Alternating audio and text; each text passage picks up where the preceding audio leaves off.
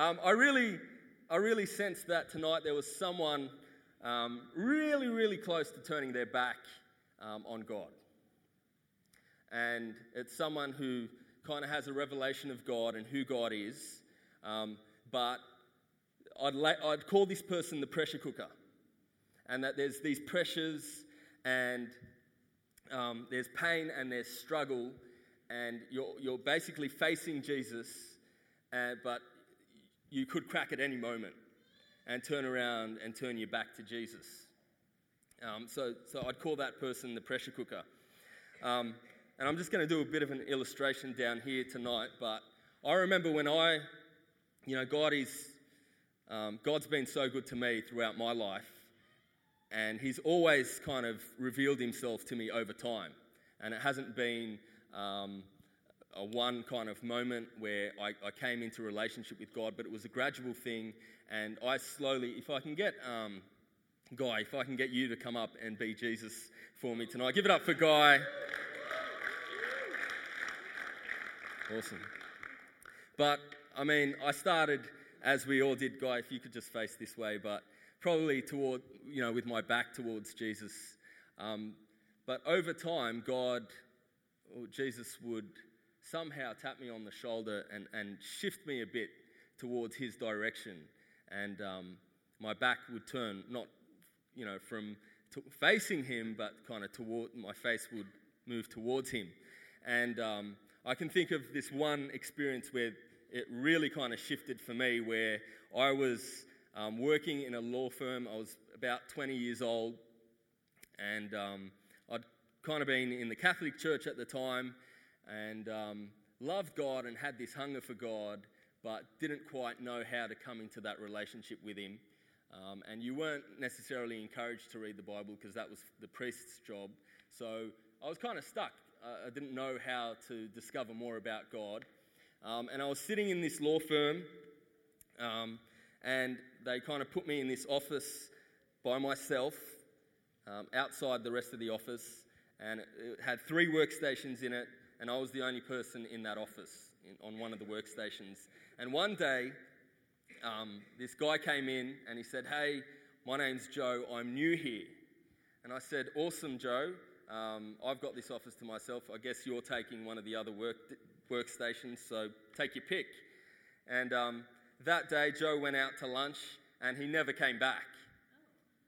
And, he went out at about 12:30, and it was 2:30, and I thought, wow, Joe's negotiated a good deal.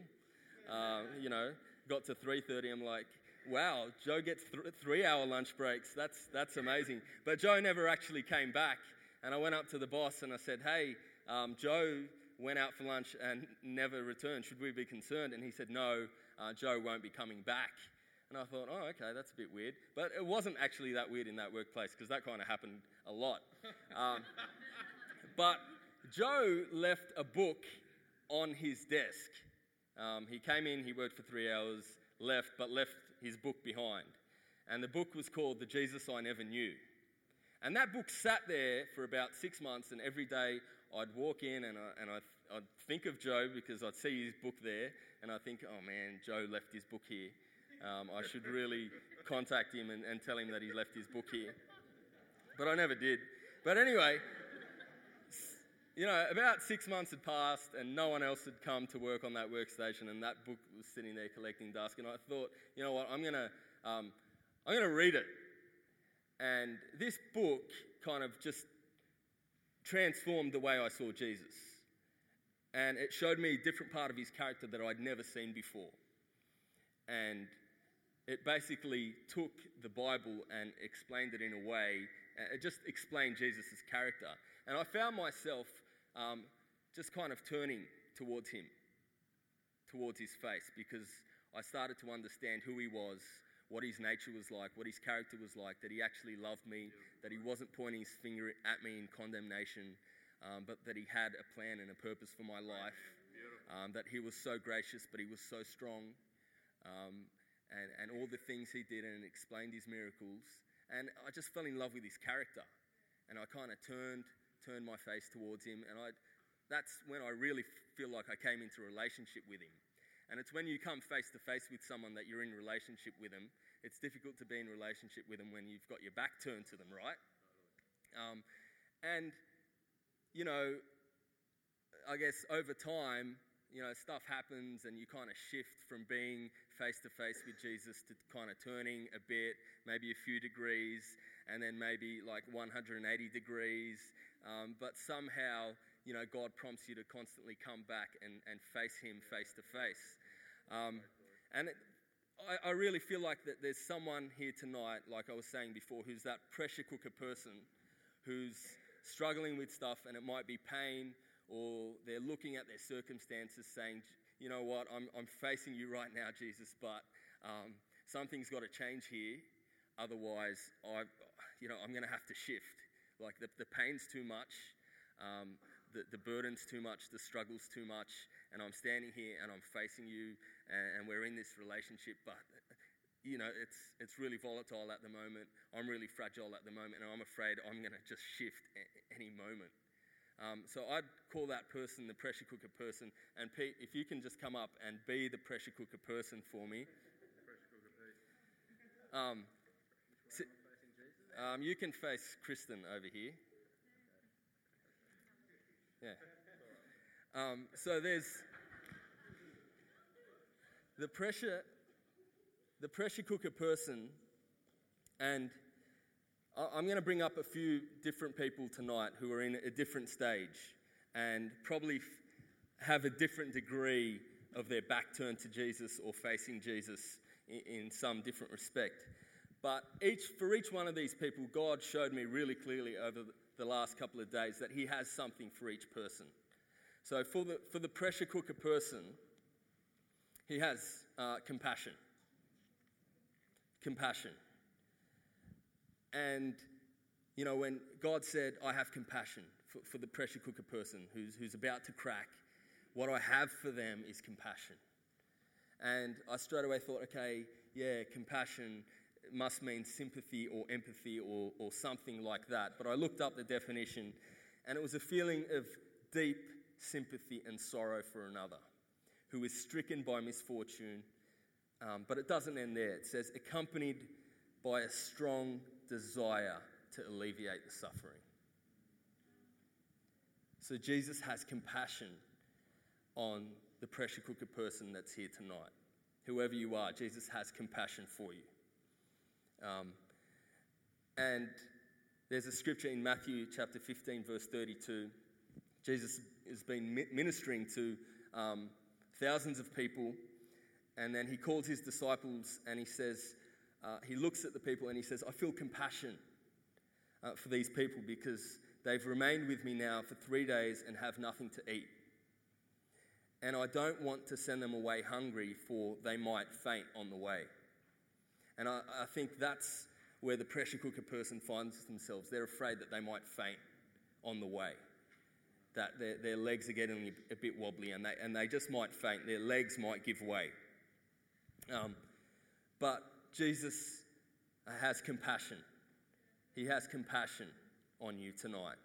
And he says he recognizes that you've remained. He recognizes that you've remained facing him. He recognizes that you're hungry, that you need something, that you are fragile and that you are struggling. And he says, I won't send you away hungry. I will not send you away hungry. He says you will not faint. And that's what Jesus has for you. If you're that pressure cooker person tonight, that's what Jesus has for you. He's got compassion for you tonight. And this compassion that he had was actually preceded one of the greatest miracles that Jesus ever did, where he went and fed the 5,000 and their families. So that compassion preceded just an extraordinary miracle. And whatever you're facing tonight, pressure cooker person, God has that compassion for you. He's got you covered with compassion. And this wasn't something that I just came up with as though kind of flicking through what can I say to this person, but I really felt that was from the Spirit of God, that he has compassion. He has compassion for you. But he's also calling you to something. He's also calling you to something. And that's the beauty of a relationship with Jesus and a relationship with anyone. They will also call things out, and they will challenge you in love. And Jesus isn't kind of pointing the finger at you, pressure cooker person, and saying, oh, get yourself together. No, he's calling something out, and what he's calling out of you is hope. He's calling hope. In Isaiah chapter 40, verse 31, it says, "But they that hope upon the Lord shall renew their strength. They shall mount up with wings as eagles. They shall run and not be weary, and they shall walk and not faint." You will not faint. Pressure cooker person, you will not faint. You can turn and face Jesus and rest assured that he's got the compassion for you. And right now, he's making an exchange with you, whoever you are in this room. He's giving you hope. He's giving you compassion. And receive that hope from him. He's calling that hope out of you. He's calling you to hope tonight. He's calling you to hope tonight.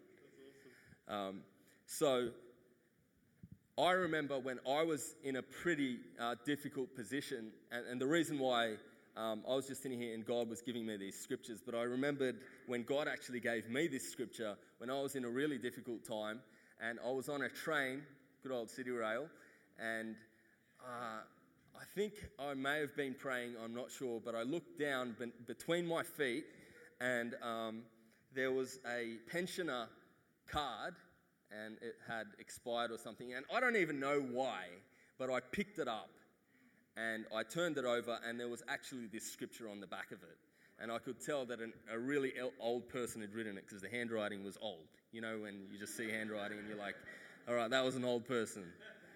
But it really gave me hope in that moment. And I'm like, wow, how did God do this? How did God inspire this old person, this pensioner, to pull their ticket out and write this scripture down and then drop it on the floor in the train, and then I would come and pick it up and be encouraged by it and receive that hope. It was amazing. And I was so lifted, and I really did. God called me to that place of hope, and I went there. I really did go there. It just really lifted me up. So for the pressure cooker person, and I'd love to pray with you afterwards. So I'm going to open the altar up later, and I'd love for you to come forward, and we can, Jesus will impart that hope to you. How you going, Pete? Are you all right there? Jesus? You good? Awesome. Just on that hope, I had a friend call me up last week, and he, similar kind of situation to me, kind of Catholic church, turned away from God, spent years of kind of rebelling against God, and I'd always invite him to church and kind of not interested. But he called me up, we'd kind of lost touch, but he called me up last week, or whenever it was, and he said, hey, I'm really struggling. He said, I'm having these serious anxiety attacks. I haven't left home for weeks. I'm in a really bad place. I don't know who to turn to, but I just need someone to tell me that everything's going to be all right. And I just need someone to tell me that God's going to get me through this. And I could honestly say to him, he will. He will. And that's the hope God wants to give. He always gives hope. He will always give hope. Let's give Jesus a hand tonight. The second person that God wants to speak to tonight is someone who's experimenting with Jesus. So who can I get to be that person? Dave Newman, why don't you come forward?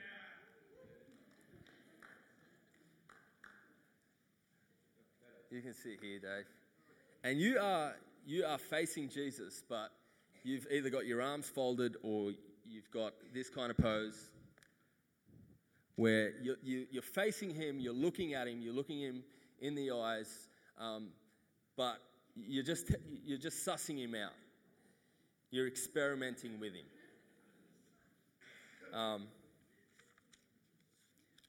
You're kind of testing him, and you're making agreements with yourself, and you're thinking, okay, Jesus, I've got this thing, and if, I'm not 100% sure about you, but I'm kind of dabbling in this Jesus Christian thing, and, I really want you to come through for me with this thing, and we'll just go from there. But it's kind of more of an experiment. You're unsure, but you've actually turned and faced him. And for you, whoever you are, the thing that God has for you tonight is freedom. Is freedom. Revelation chapter 3, verse 20, it says, Jesus says, behold, I stand at the door and knock. If anyone hears my voice and opens the door, I will come into him and dine with him and he with me. But a knock at the door, I think, is the absolute kind of sign of politeness where, Jesus is giving that person the complete freedom whether to open the door or not. So if you're here and you're questioning, you're experimenting with Jesus, he's just telling you, you are free. You are free tonight. There is no pressure whatsoever. But if you are hearing that knock on your heart, then you are free to open the door or to leave it closed. Because he's a gentleman. He's not going to barge his way through. He's not going to shoot the locks and barge his way in. But he just wants you to know that from his spirit, he's just got freedom for you. He's got freedom for you tonight. He's not like the angry wolf. He's not going to huff and puff and blow the walls down. He's compassionate. He's secure in himself, and he's just standing at the door and he's saying, "Hey, I'm here." But it's up to you whether you open the door or not. I remember this time where, God kind of extended this to me. I was in Amsterdam on a student exchange. I'd taken an illegal substance. Sorry, Mum, I know you're here. And I was on a dance floor in a nightclub. And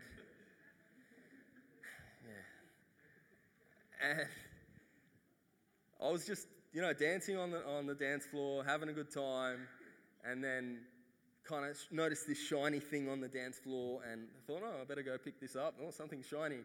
So I went, picked it up, and it was a cross. It was a cross, and I was just like, this is God kind of knocking on my door again.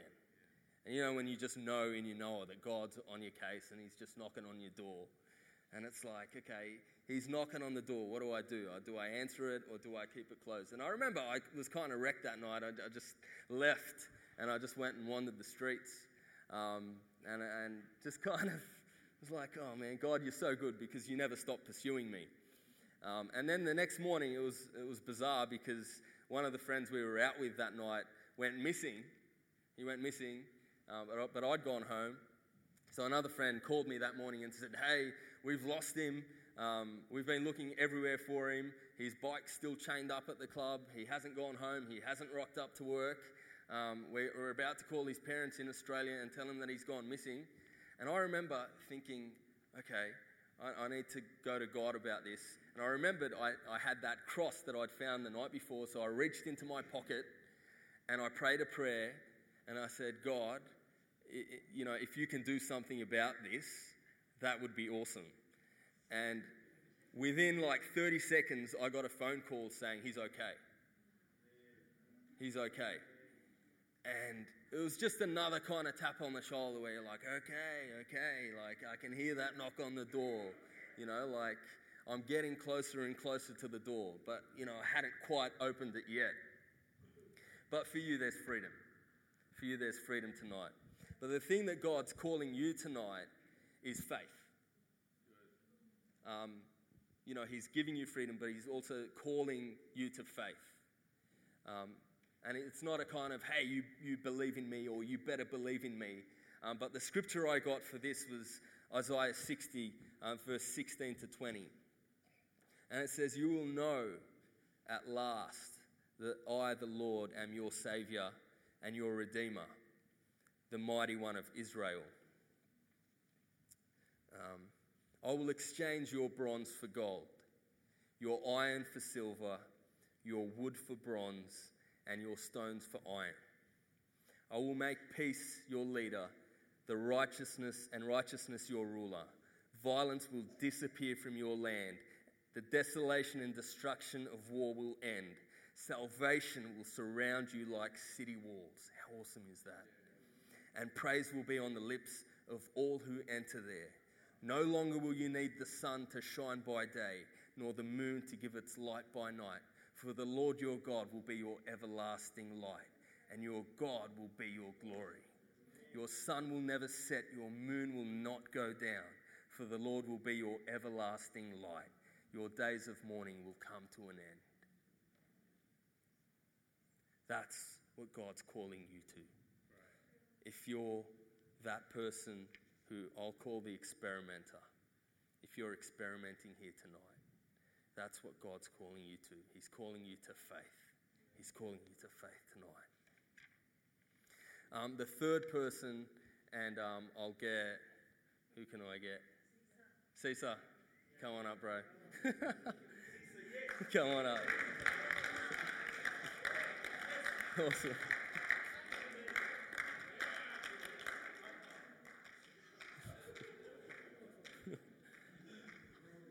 So the third person is someone who was facing Jesus. Yeah, so you can face him. Just face him. But kind of has just drifted and turned. And that's it. And this person I'll call the drifter. And this isn't someone who, we look at and think, oh no, what a shameful being, they've drifted. Because we are all, I think we're all in this place somewhere every now and then. And it's a matter of, constantly kind of shifting back and getting our focus back on Jesus. But this isn't a one-off person who is to be shunned or anything like that. We all find ourselves here, I think. I think we all drift from time to time. And for you, what God has for you is grace. He doesn't have condemnation. He doesn't have guilt. He doesn't have any of those things. He's just got grace for you. And that's out of the goodness of his heart and the goodness of his character. John chapter 8, verse 1 to 11. I don't think any story kind of captures it better than this one, where the woman's caught in the act of adultery and the scribes bring her before Jesus and they say, what are we going to do with her? She's committed adultery. And Jesus said, he's wrote in the sand and he said, let the one who's never sinned throw the first stone. And he stood down again and wrote in the dust. Let the one who's never sinned throw the first stone. And what Jesus was saying in that moment was that he knew and that he was the only one there that was without sin. So what he was saying was, I, Jesus, have absolute right to throw the first stone. Whereas all you Pharisees, all you scribes, you have absolutely no right to pass judgment on her. But I am without sin, so I therefore can, if I want to, throw the first stone. Jesus absolutely has the right to do that. But what does he say to her? All those accusers just stepped away, just kind of melted into the background somehow. And Jesus stood up again and said to the woman, where are your accusers? Didn't one of them condemn you? No, Lord, she said. And his response is, neither do I. Neither do I condemn you. So if you're here tonight and you feel like you've drifted and maybe you've turned your back to Jesus, he's just got grace for you tonight. He says, nor do I condemn you. He doesn't give anyone permission to condemn you, and he says, nor do I condemn you. There's no condemnation here, and the Bible says that. There is no condemnation in Jesus. There is no condemnation. Let's give him a hand here tonight. So that's what he's got for you, drifter. He's got grace, but the thing he's calling you to is repentance. He's calling you to repentance, and he says to the woman, where has anyone condemned you? She says, no. He says, neither do I. Go and sin no more. And he's calling us to repentance. Whoever of us here are drifting, he's calling you to that place of repentance. And it's not like, repent from your sin. It's not just that. It's not, we often look at repentance, say it's a turning away from sin. So if you're in habitual sin or you're in something and you're bound up a bit, then you've just got to turn from that thing. But I think repentance is so much more than that. And often it requires us to do things beyond just kind of stopping the sin. And I'll give you an example of this. A few weeks ago, I was praying to God, and He, when God gives you a word and you're really encouraged by it, He gave me the word complacent. And I felt like I straight away looked it up in the dictionary because I thought complacent meant lazy, and I thought God was calling me lazy, but He wasn't. He was actually calling me something probably worse than that. But I looked up the definition, and it said pleased, especially with oneself or one's merits, advantages, situation, often without awareness of some potential danger or defect, self-satisfied. I thought, whoa, yeah, I think I kind of have moved to that place. And I thought, I've got to get out of this place. And that kind of, in that moment, Jesus called me to repentance. And the thing He highlighted to me was that I'd stopped kind of having faith for things.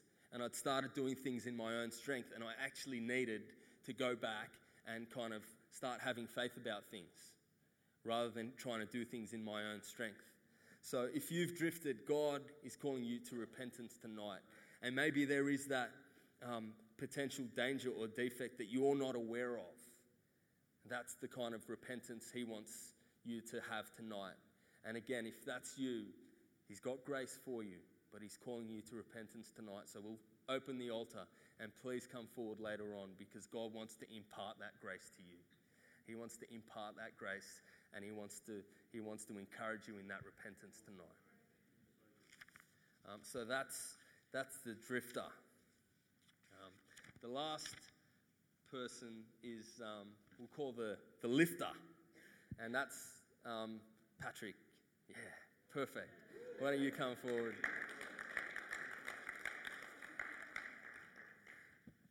And you face Jesus.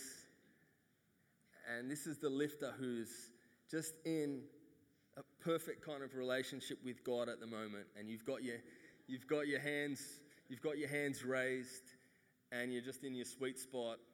And you've got that communion with God, and you're just in awe of Him, and you're worshiping Him, and you're in a place of obedience, and God is, just talking to you all the time. And God, the only thing God's got for you is love and more love, and you're experiencing His love, but it's endless. And as Chrissy was saying before, how wide, how deep, the same thing. He's just got more love for you. He's just pouring it out. So whoever's here and is a lifter, God's just got more love for you. He's just got more love for you. How awesome is that? And I love it when people talk about, near-death experiences and they go to heaven. And the one thing they'll always talk about is the love. And it's just like waves and waves of love, and it just hits you, and it's indescribable. But that's the love that God's got for you. And the thing He's calling the lifter to is love. He's calling the lifter to love. And I'm reminded of that scripture where, Peter, who denied Jesus, turned his back to Him, came back, repented, was standing with Jesus, and Jesus asked him the question, Peter, do you love me? Peter, do you love me? Peter, do you love me? Then feed my sheep, tend my sheep, feed my sheep. And the thing God's calling the lifter to is just to love, and to love God's people, and to share the love that God's giving you with other people. And that's what God's calling the lifter to tonight. Can we give a hand for all our amazing actors up the front here? So good. But yeah, if the band could come, and yeah, I'm just going to open up this altar in a moment. And if you're one of those, if you find yourself in one of those categories, maybe you're the lifter and you just want to come forward and worship God, then you're welcome to do that, because God's just going to pour out His love on you, and you can send it right back to Him. But maybe you're the drifter and you need repentance. Well, why don't you come on the altar tonight and let that exchange take place, because I know it will tonight. I know God's in this place to do a work tonight. Maybe you're the experimenter, and I want you to come forward tonight as well. What was the other person? I've forgotten him. The pressure cooker. Yeah, if you're the pressure cooker, come forward as well, because God wants to meet with you tonight and just, impart that hope. But just before I open the altar, I would like to ask a question, and this is focused at the experimenters in the room tonight.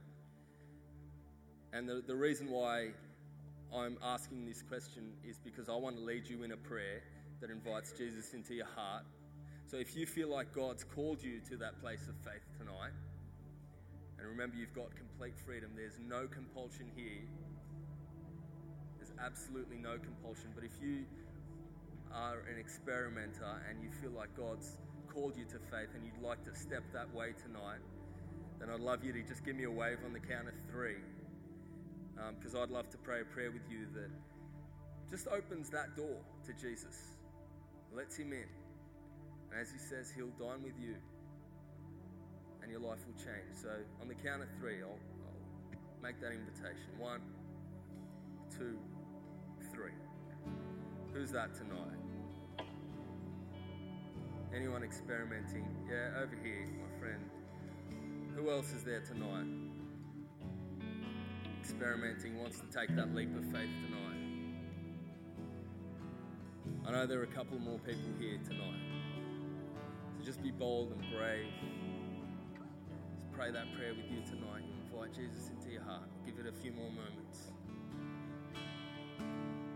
Is there anyone tonight? Just give me a quick wave. I'll acknowledge you. Pray a prayer together. Anyone at all? Awesome. Well, my friend up the back, I'll come and find you and we'll pray that prayer together. Actually, why don't you come forward right now? Why don't we all stand and congratulate Reese as he comes forward from the sound desk. It's awesome.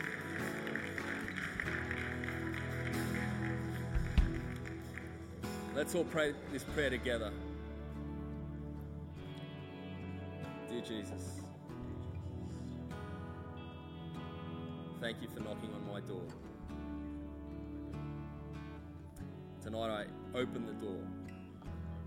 I invite you in. Thank you for dying for me, for taking my sins, for washing me clean. I place my faith in you tonight. I thank you I'm saved. In Jesus' name. Amen. God, I thank you for Reese. And I thank you that you're imparting faith into his heart tonight. That the experiment is over. That he has an assurance in his heart. That he just, from this day forward, you reveal yourself to him more. You reveal your character, your goodness. And I thank you, God, that goodness and mercy will just follow him all the days of his life. You speak to him in the whisper, God. You speak to him in dreams. Thank you, God, you bless him. You bless his family. In Jesus' name, amen. Awesome. Well, the band's going to play and the altar is open. So if you'd like prayer, come forward. I'd love to pray with you tonight.